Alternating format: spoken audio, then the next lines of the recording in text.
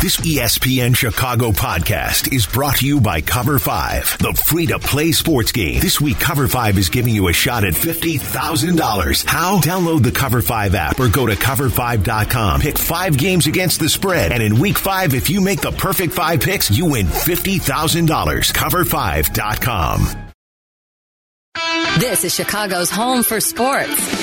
On app. The ESPN Chicago app. In HD. 100.3 HD2. And of course on AM. ESPN 1000. This is White Sox Weekly.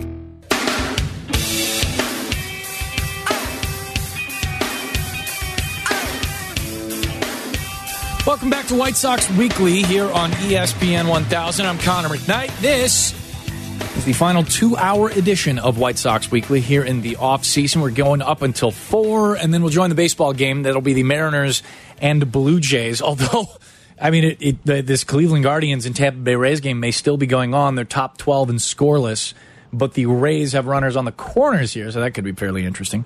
312-332-3776. That's the phone number. Taking a couple of phone calls here. Talked a lot about the manager in the first hour, about the job Tony La Russa did, about obviously the circumstances around his stepping away. He seems to be in good health and on the road to recovery. That is a very good thing. Best health to Tony La Russa. The next manager has a job to do. I mean, it's not going to be... or at least it doesn't look now as, and I'm overstating this, and it's a little bit hyperbolic, but when Tony La Russa took this job, and he kind of mentioned it too during his goodbye press conference, this was a turnkey gig. I mean, this was ready to go. It had made this postseason in 2020. Young players were getting better and hopefully healthier for the 2021 season. You had an AL MVP in Jose Abreu. I mean, this was a team ready to roll. The White Sox were not afraid of talking about that, about setting the expectations for a team that had that around them, that kind of feel, that kind of force field almost. I mean, it felt in 2021 that there was like nothing that Cleveland or Minnesota or Kansas, I guess maybe with the exception of Kansas City, because for whatever reason they were like kryptonite to the 21 White Sox.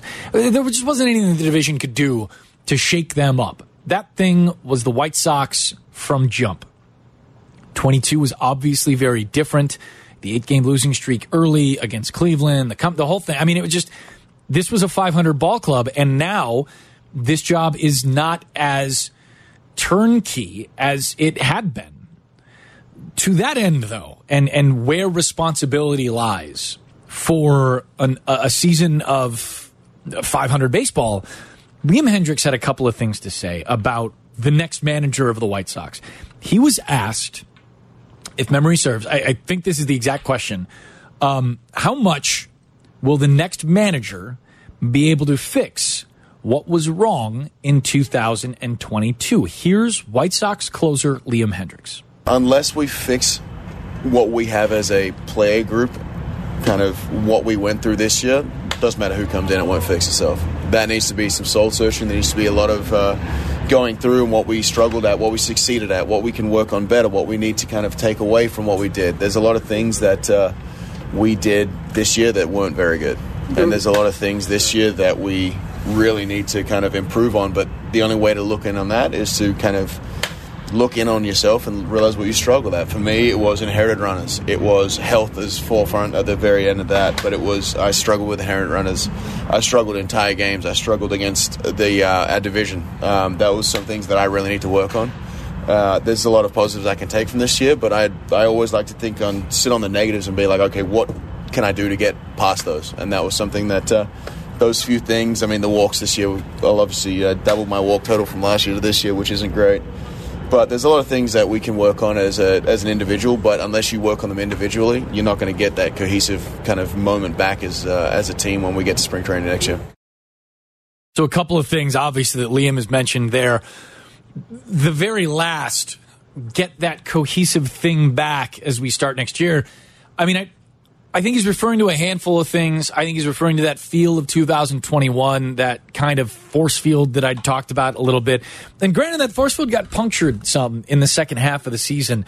He talked about his own failings, inherited runners, the walk total doubling. I mean, it went from 7 to 16, so it's not like he was walking the ballpark, but it did come up to bite him every now and again. The whip was .732. That's walks and hits per innings pitched in 2021, and it went up to 1.40 in 2022.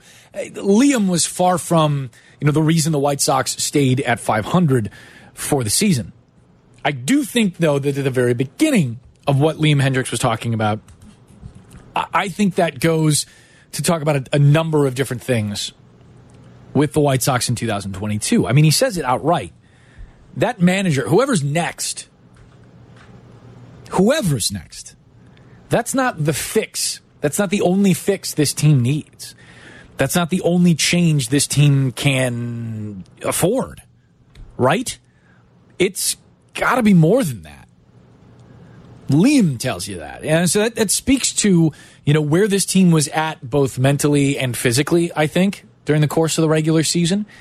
Injuries, no doubt, derailed the White Sox ability to bring the best talent to the forefront for a while. Injuries are also far from the only reason this White Sox team is at 81 and 81, and that we're all sitting and watching playoff games today as opposed to watching the White Sox in a playoff game today. So I think when you have, a response like that, a guy pointing out his own failings, also pointing out some of the, we'll hear more from Liam Hendriks as we go. But I think when you're able as a leader of that team, Liam, and as a high performer on that team, which I think you kind of need to be both in order to be the best leader you can be. You do, I think, in baseball have to be performing while you're trying to lead. I think it's possible, but it is a difficult thing to do, to be that kind of guy, that kind of clubhouse presence while you're struggling. I think that can be difficult. So that's important that while he's saying these things, he had been that rock kind of at the back end of the White Sox bullpen, 37 saves this year, 38 saves last year, right at the top, even after throwing, 20-something innings fewer because of an injury just up to the All-Star break, the forearm, kind of issue that popped up for Liam Hendriks. I think it matters that he and other White Sox players, to be quite honest, have put a level of individual accountability this offseason on each and every player. I don't think that necessarily means that everybody lacked something. I don't think that necessarily means that just one person was an issue in that clubhouse or wasn't bringing whatever it is that cohesiveness that Liam talked about at the end there, that one guy failed to bring it. I think it's just kind of letting it go a little bit. And when everybody does, maybe to the same degree, maybe to a bigger degree, but when everybody lets go just a little bit, that collective loss gets felt in a very big way. But because let's say you're, in that clubhouse, me, you, or whatever, because I've only let it go just a little, it doesn't feel like I've done that much. I'm there. I'm giving it, 95, 85, whatever it is. I'm giving it quite a bit here. I'm really working at this. Well, Connor, is it the level you worked at last year? Well, no, but it's pretty darn close. We should be able to win with this. But everybody has kind of, given that. I wonder if that's a little bit to what Liam's talking about here. I wonder if that's just a little bit representative of perhaps what Liam and many others have said was just kind of missing this year. And even that isn't the only thing that needs changing. We'll get to some more cuts here from the last couple of days of the 2022 White Sox season. And I want to start with something that got said by Jose Abreu. In fact, I want to talk a lot about Jose Abreu here in the 3 o'clock hour. First, let's hear from Jose. And remember, Jose often, I think almost as a rule, speaks through White Sox interpreter Billy Russo. You heard him quite a bit on the White Sox radio network over the last couple of years. Billy does an amazing job. We thank him for the effort. So these are the words of Billy Russo. Well, pardon, this is the voice of Billy Russo, but the words of Jose Abreu. And he was asked to just kind of sum up his season on the whole. Frustrating. Very frustrating. We didn't make the playoff. That was our goal. Then, we didn't make it. It's very frustrating. What are some of the reasons why you think things kind of fell so short of what the expectations were for you guys? Health. We weren't healthy. We as a player, we didn't do the things that we were supposed to do on the field to do our job and to support Tony. Then, that's why. He was also asked about his pending free agency. I have all but respect about all of them, all my teammates. The first ones that were here when I first started to this group. This is a very special group. I respect all of them. I love them. And, like I said before, I'm a White Sox now. I'll be a White Sox tomorrow. Then what's going to happen after that, we'll see. Johnny Cueto said last night that he thought he could play another 2 or 3 years. You played at an elite level for close to 2 decades when you count Cuba in there, too. Do you have an idea of how long you want to play, or is it really a year-by-year thing for you? I'm still hungry about the game. Once I lost that, then I know that it's time. But could you imagine yourself playing for another organization? Hasta mañana soy de los Chicago White Sox. Like I said before, I'll be at White Sox until tomorrow. 2 things he was asked. Well, I guess one thing specifically he was asked about his performance on the field this year. Obviously, Abreu finished with a career low in home runs. He, only once before has failed to hit 20 home runs in a season. And that year was the year he won AL MVP in 2020. He hit 17 in 2020. 19 in 2020. And that was a 60-game season, so he won MVP. This year, 15 home runs. So Abreu was asked about, it's kind of a down power year. That I didn't hit homers. I think that's one of my goals to work on during the offseason, trying to increase power to hit homers. So he kind of brushed it off a little bit. And I think there's a reason we're playing these. I think Abreu's attitude comes through here. He is kind of shrugging off some of the issues, internalizing them a little bit, and letting you know, yeah, this is what we're going to work on. It didn't work for us this year, and kind of, in a way, not ready to look forward to what's next. And you can hear some of that yet again in what he said about White Sox fans and how grateful he's been for White Sox fans during his White Sox career. I want to thank them for all the support, for always having my back. And, these were special 9 years, and I hope that it can get more. But until now, it's been very special, and I'm going to be forever grateful for them, with them. So you hear a little bit there. I mean, the only hint that he gave about whether he's coming back and, if there's been conversation, and it sounds like perhaps there hasn't, there's been reports about it, Abreu coming back to the White Sox in 2023, he does say, I hope there's more for him and for White Sox fans. Now, to that end, as we start to pivot forward and start to look ahead to what this 2023 version of the Chicago White Sox looks like, I got a couple questions for you, and most of them are about Jose Abreu. We've got more sound for you here before we're out of here as well. More from Liam Hendriks, more from Rick Hahn, more from Tim Anderson as well. When we come back, you've got White Sox Weekly on ESPN 1000.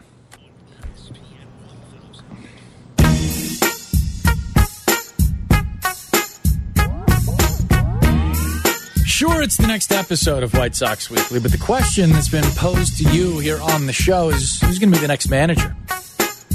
I think it's a fair question to ask. I don't think anybody knows. 312-332-3776. That is out there for you. So we've had a lot of people call in, kind of give some names. Yeah, sure, we had the Ozzie Guillen call right off the bat. That's fine. I get it. I understand it. But Ozzie's kind of taken himself out of that running, I think, as much as anything else. But also, and kind of heard the reports and kind of the idea. I don't think Ozzy's that guy.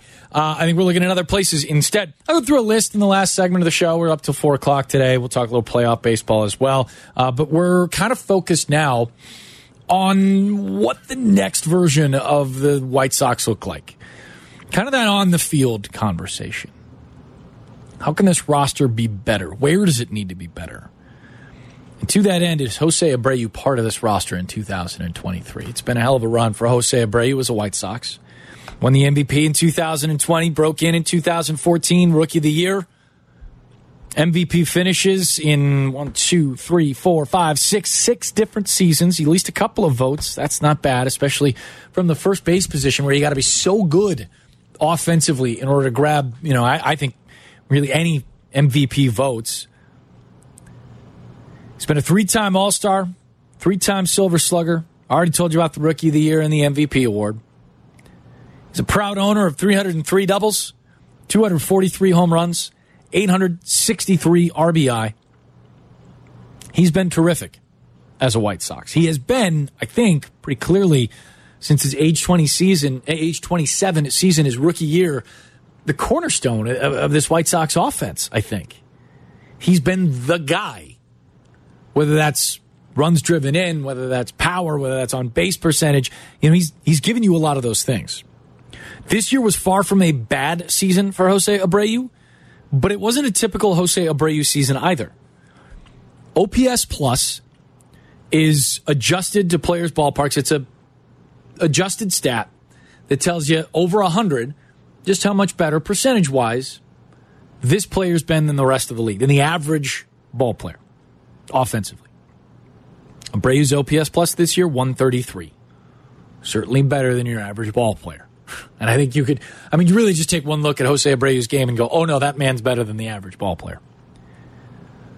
But he's a free agent this year. He'll turn 36 in January, in fact. And there is a question of on whether Abreu fits this White Sox team. Or maybe yet the better question is, how many first basemen can you have on a ball club? And I think it's a fair question to ask. I think a lot of people have taken a look at this roster and talked about it. Rick Hahn has certainly talked about what that looks like. We'll hear from him in just a minute. But I think when you look at the number of guys that necessitate some time at either first base or DH, the list is growing, right? Abreu obviously plays one of those two positions. Andrew Vaughn was drafted as a first baseman and sure has played a lot of outfield, and credit to him. We talked about this toward the top of the show. Credit to him for becoming as good an outfielder as you can be, but you can see the issues here. Gavin Sheets, Yasmani Grandal, perhaps even Eloy Jimenez, depending on how the offseason goes for his knee. He ended the year as a DH only.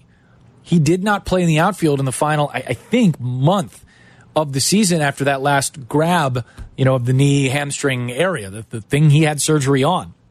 That's a good number of guys and only 2 spots to play them, really. Yes, Grandal will catch quite a bit, but when you look at the demands of catching, the age, the leg issues that he had over the season, there's going to be some DH jobs for Yasmani Grandal in 2023, and that just takes away the ability of putting anyone else in that DH spot, of course. So Rick Hahn spoke on that Monday prior to the offseason and he made a couple of different comments about where this White Sox roster, maybe not instead of where, how this White Sox roster may or may not be affected by Jose Abreu's coming free agency. Here's Rick Hahn.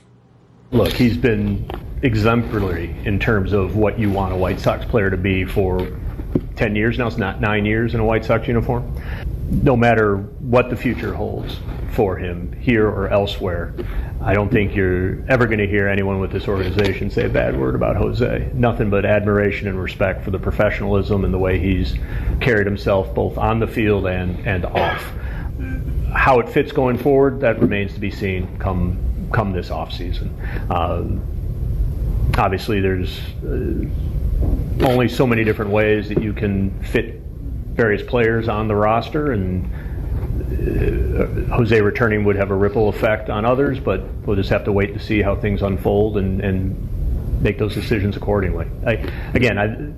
Going back to the first part of your statement, I really don't want to talk about individual players too much right now. Let them finish the season strong, and there'll be plenty of time in the offseason for further conversation. So there's a little bit there and a little bit not there, right? By virtue of talking during the season, that puts Hahn in a little bit of a bind as to what he can and can't say about players that are on his roster, players that aren't on his roster, players that are on other teams' rosters. And there are no free agents, of course. Not that you necessarily talk about a specific free agent during the offseason either. I think this, though, when it comes to Hahn saying ripple effect about Jose Abreu, keeping Jose on the roster, I think pretty clearly the guy we're talking about most there is Andrew Vaughn, right?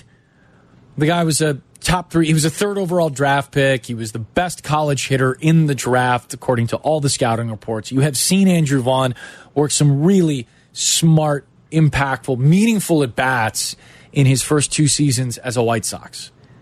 You saw him basically skip the minor leagues by virtue of the pandemic season in 2020 and a high draft. All that kind of, you've seen this guy accomplish some pretty impressive things. He has also not really looked the same over the last 2 months of the season. Whether that's the wear and tear that being in the outfield brings to a guy that's not really built to play outfield and certainly hasn't spent his entire amateur and minor league career building himself up to be an outfielder. How could he? That's not what he knew he was going to play. That we don't know that for sure. But when you talk about a ripple effect, about signing back Jose Abreu, as Rick Hahn did here, the guy that's obviously most affected by that is Andrew Vaughn, a guy that you draft at 3 overall, thinking that he then can be the guy that Abreu passes the torch to. Whether Abreu's handing that torch to Andrew Vaughn or whether it's just kind of being moved from one to the next, I guess that's kind of yet to be determined. 3 questions about Abreu I kind of threw out at the beginning of the show. Will Abreu come back? Do you want him back? And does the best version of the 2023 roster have Abreu on it? Those are 3 different questions. And I don't know the answer to, does Jose Abreu want to come back to the White Sox in 2023? I knew that answer the last time Jose Abreu was a free agent. We all knew that answer the last time Jose Abreu was a free agent. The guy spent weeks, to his credit, telling everyone that would listen that I will re-sign myself to a contract to come back with this team. I want to finish out this rebuild. I want to play with these young players. I want to be, this guy in the clubhouse that, quite frankly, Abreu has been over the last 3 seasons, that this team will need. And they've needed him, both on and off the field. That hasn't been the conversation around Abreu's free agency this year. That it hasn't really been talked about a lot at all. I mean, it's kind of been on the periphery of discussions, but with the White Sox, looking like the kind of a will they, won't they fight themselves back into the AL Central for the better part of the last 2 months of the season. I mean, not, the last 3 weeks for sure. After that loss to Cleveland in night 1 of the 3-game series, it was kind of done. But up until that point, they had a chance of getting themselves back into it. So that conversation, it was more around like, will they make the postseason, not what are you doing next year? And after they'd been kicked from the postseason, the conversation wasn't so much about Abreu. It was about what happened to this club. Why did this go the way it did? And that left us, I think, without some space to talk to Jose Abreu, about Jose Abreu, others, about the Abreu situation, about the upcoming free agency, all that kind of stuff. It's kind of a weird place to be. And then I got to say, I understand what Miguel Cairo said about Abreu not wanting to be. I mean, these were his wishes, not playing on that final day. Being able to sit down, take it in, look from the outside, have that managerial perspective, so to speak. I understand that, if that's what Abreu wanted. It is odd, though, because that doesn't happen often. If a guy's playing his last game, usually we know he's playing his last game of the year. I'm not talking about his last game as a White Sox. Obviously, nobody knows that at this point. I'm saying going into that second to last game, somebody knew, Jose knew, Miguel knew that this was going to be his last game of the year and what that might imply going forward. But I don't think we got a chance to know that. And the guy definitely deserves the hat tip of all hat tips. I mean, he's that guy for this era of White Sox baseball. And I certainly hope, and Abreu talked about it a little bit, that there's another go-around, that there's another chance for Abreu to kind of, tip that cap for White Sox fans to go crazy and let him know how much they appreciated his work in this uniform for the last 9 seasons. More sound from the last couple of days of the season when we come back. 312-332-3776. That's the phone number. This is White Sox Weekly on ESPN 1000.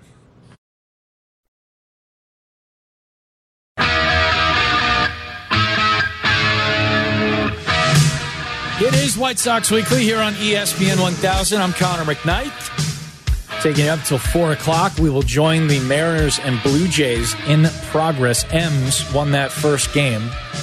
Seattle's first time in the playoffs in 21 years. I mean, I barely remember them being in the playoffs in 2001. Okay, so I remember it pretty well, but I didn't want to say it.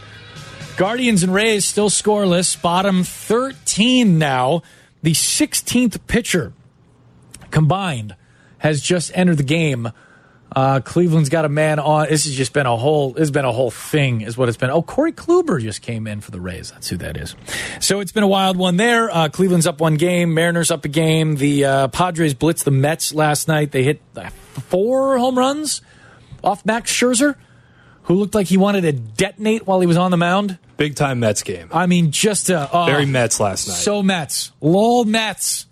That's what it was. And I'm not an LOL Mets guy. Like I don't take necessarily joy in the failure of others. I don't need the schadenfreude of Mets failure. But when it does exist, it is kind of funny. Phillies beat the Cardinals 6-3. So those are your wild card rounds. They're 3-game series this year, remember. The White Sox want to be in the playoffs next year. No doubt about it. This is the window resulting in the rebuild from 16 and 17. This is the team that they want to take to the playoffs yet again and hopefully have parades, of course. So Rick Hahn spoke Monday before the season ended and threw a couple of different things out about where this team may be headed in 2023. Aside from the manager, which we talked quite a bit about here in the first hour and a half of the show. But here is Rick Hahn talking about, very specifically, focuses for 2023. We know that our offense got away from the offense that we had the last couple of years, which caused some difficulties for us. Obviously, defensively, we weren't quite the club that we are capable of being or that we want to be going forward. Similar to other clubs, we had issues with availability and health. Unlike our club in 21, as well as some other clubs this year, we weren't able to overcome that with our depth this year in 22.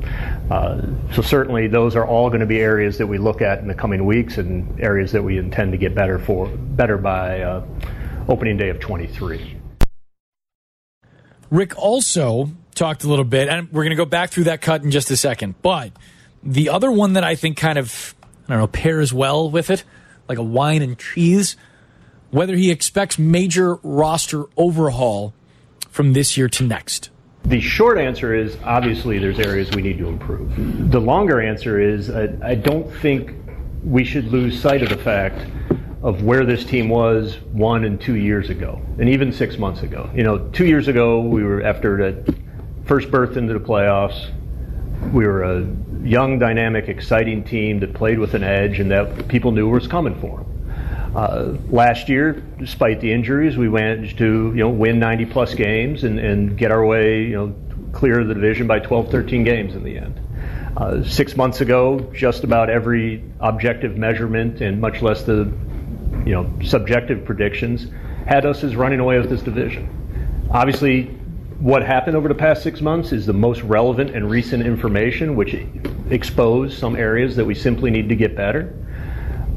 But I don't want to lose sight of the talent that is in that room. Obviously, being without certain players for an extended period of time this year hurt us. It would be easy to stand up here and blame just the injuries and say we're going to be healthier and smarter and luckier next year, which could be a path to success. But I think by nature, each of us, involved in baseball operations and ownership and in the dugout and in the coaching staff, want to somehow find ways to improve this thing, not just by projecting better health and better luck. So it's White Sox general manager Rick Hahn. More from him in just a second. But I think there's a couple of things that are worth pointing out in what he's just talked about. One is this. It is clear now that the White Sox as a defensive ball club aren't great. The way they were in 2021, the way they were constructed in 2022, they weren't a great defensive ball club. We've talked about a lot of the deficiencies, whether it's hitting cutoff men, whether it's running the bases, which isn't necessarily defensive, but I think the two can sometimes be linked. Corner outfield defense, not having Luis Robert for a long time during the season, not having your first-string shortstop, and your starting shortstop having a real tough run of baseball early on. The error streak that Tim Anderson went on during that first 8-game losing streak was really rough and cost a lot of runs. It hasn't been a good defensive ball club. It is also really clear that the White Sox as a front office, as they constructed this roster by virtue of players that they picked up in international signing like Luis Robert and Jose Abreu, guys that they drafted, guys that they traded for, the way that this team ended up was as a team that wasn't going to be really good defensively, but should absolutely have hit over their issues. They should have slugged the ball so hard, like they did last year, that it shouldn't have mattered as much as it did. And then they didn't slug. They didn't hit home runs. They didn't walk. So when the home runs they did hit, there weren't enough guys on base. They hit a lot of singles this year. The White Sox led baseball in singles. And that's not inherently a terrible thing, but when it is the calling card of the offense, you very clearly see how that leads other areas of your game, offensively and defensively, to really have to produce. And the White Sox were not as good defensively as they needed to be, considering how many singles and just singles they hit. That all is evident now. And I think what Rick Hahn is clearly talking about is this idea that they should have outhit their mistakes defensively. They should have outslugged their issues. They didn't. Not in 22. What he also kind of stated there, I think, I'm reading between the lines just a little bit here, but I think Rick is out front with the things he believes to be true in a lot of his press conferences. There's a lot of, like he's not going to talk about guys under contract. He's not going to talk about, concrete plans for 2023 while the season's still going on. I get that. That's just kind of general managership, right? But I also think he kind of clearly told you, we really thought this was going to work, right? I mean, isn't that kind of isn't that kind of the end all of Rick's statements there? And isn't that what we all kind of thought? This should have worked.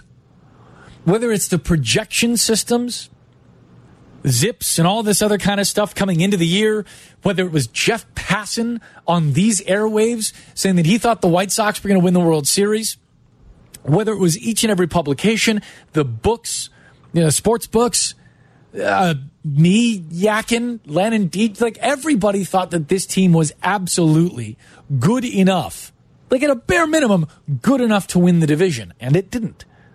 So I think in those two cuts, you've got two things here that Rick's pretty clearly saying. One, we should have outslugged our mistakes. We didn't. Two, we all really thought this was going to work.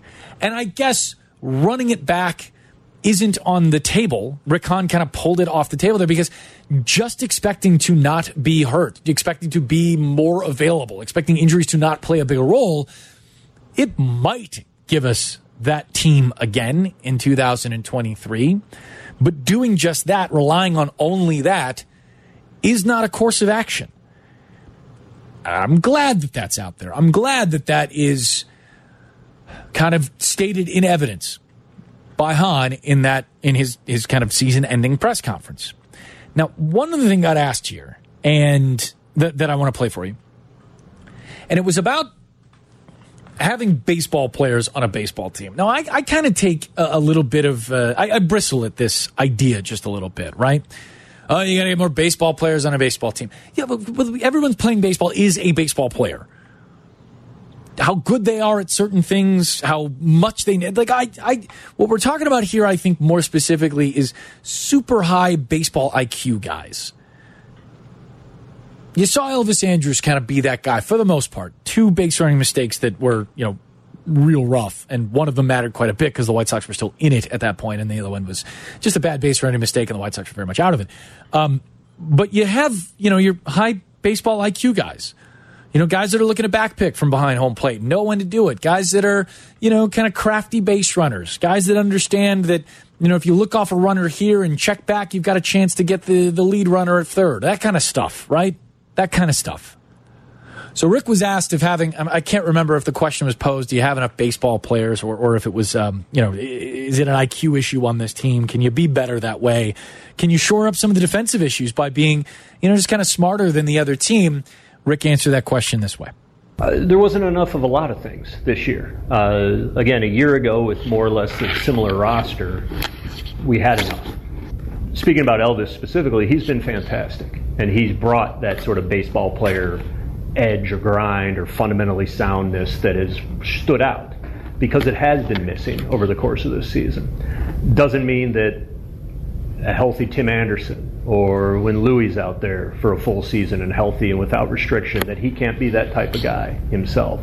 But it was an attribute that was missing at times this year. We've seen it from these guys in the past, but I think it's fair, whatever criticism you're alluding to, I think it's a fair one that it was absent at times this year. I think it was no more evident that some of that was absent in their series, plural, against the Cleveland Guardians. Because that is a team that, despite its lack of power and despite its offense looking on the whole, like when you zoom out from 10,000 feet, from 30,000 feet or what have you, and you look at the overall numbers and this is where numbers, just as looking at the sabermetrics of the thing on the whole, can lead you down the wrong path. When you look at just the batted balls in play, the slugging percentages, the home runs, all that kind of stuff. The White Sox offense and the Guardians offense in 2022 look remarkably similar. Just with the net output, the number of runs, that kind of they look really similar. But what the Guardians offensively did so differently than the White Sox in 2022 is they ran their butts off. I mean, they were going first to third. Every ground ball hit was a dead sprint to first base. They were trying to take the extra 90 on every ball that was shot past an infielder and had to be run down in the gap by an outfielder. They wanted that extra 90 feet. It was a team that was built to be able to do it with a whole lot of overall speed. And more than anything else, what it did was pretty clearly put pressure on a White Sox defense that wasn't able to stop it.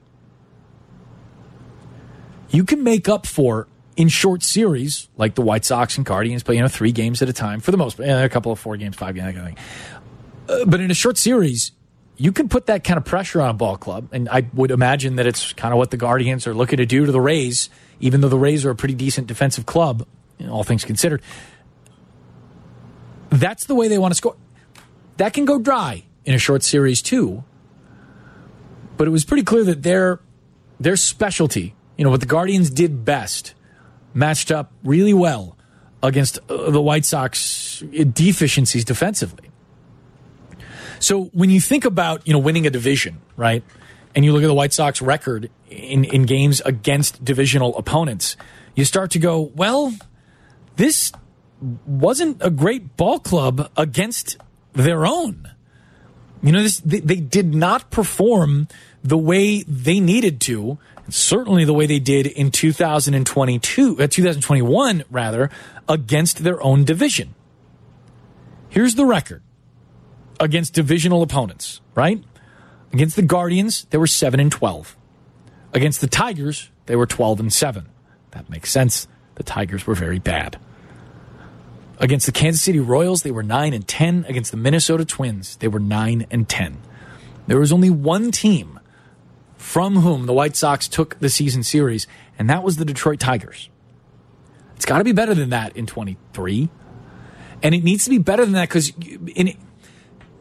by matching up a little bit better, I think, against some of those divisional opponents. And you can't construct a roster just to take down that one opponent, just to match up like that. And next year, remember, there won't be 19 games against each of the divisional opponents. That gets cut down to 13 because we're changing the schedule some. And I think that's a very good thing. But it's not like back in the day where you go, okay, we got Bonds in the division, so we better find that lefty that has that one. We got to find Ray King, right? You got to have Ray King to go up against Barry Bonds, that kind of thing. You can't necessarily just game it that way, but you can think about it a little bit. You can alter it some, and you can kind of let it inform future decisions. A little bit left to go here on White Sox Weekly. We're going to take a break, open it up for more phone calls, 312-332-3776.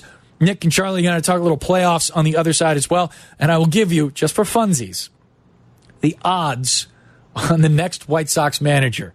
They're fun. We're going to laugh. All of us together. White Sox Weekly, ESPN 1000.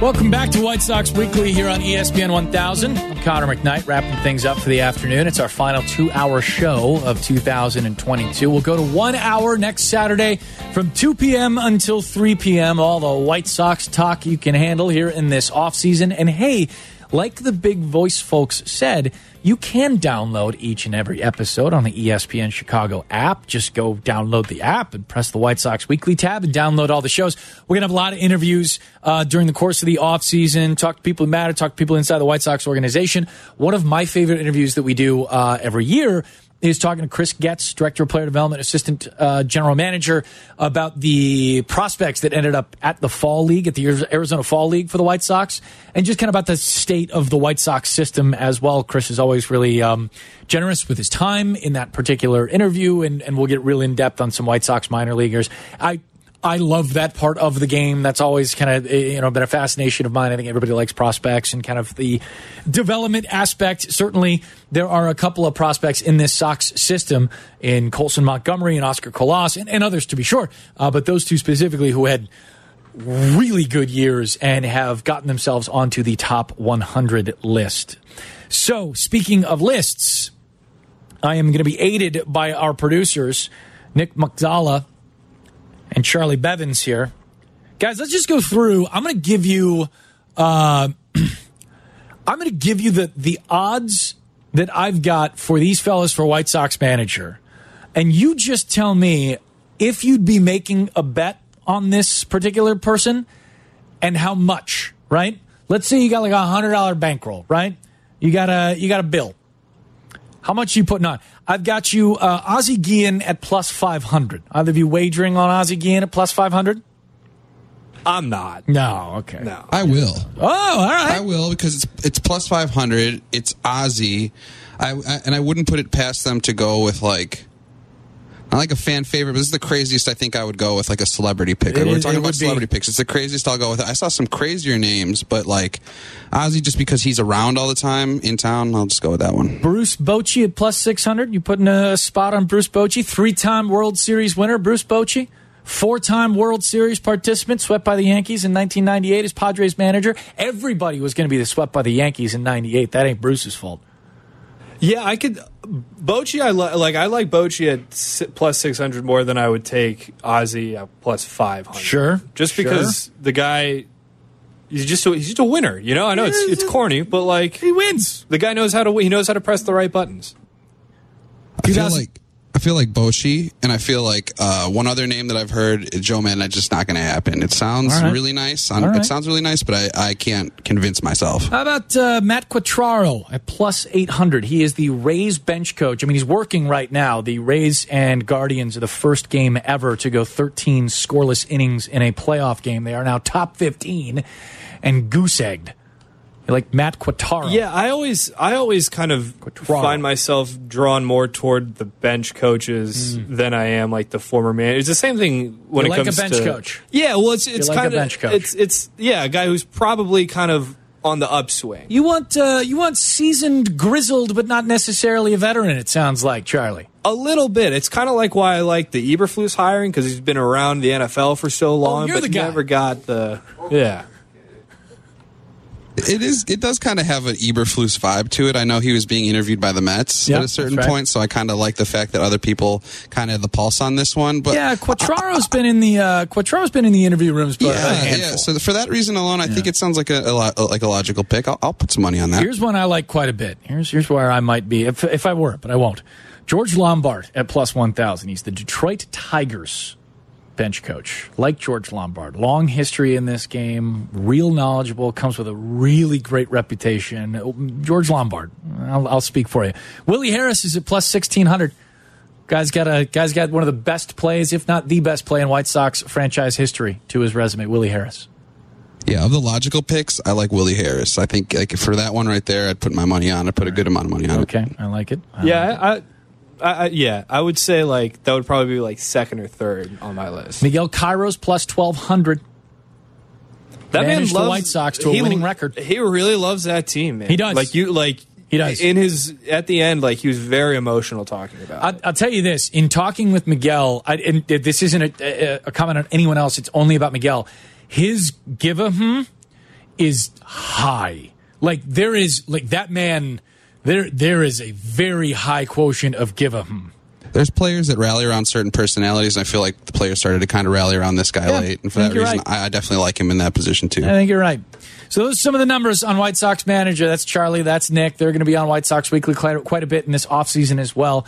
This Rays and Guardians game is probably going to go till our next show. That's Saturday at 2 o'clock in the afternoon. We're on from 2 until 3.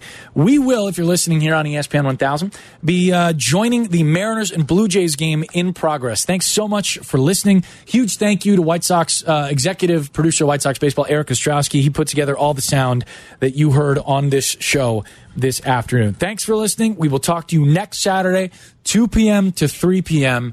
right here on ESPN 1000.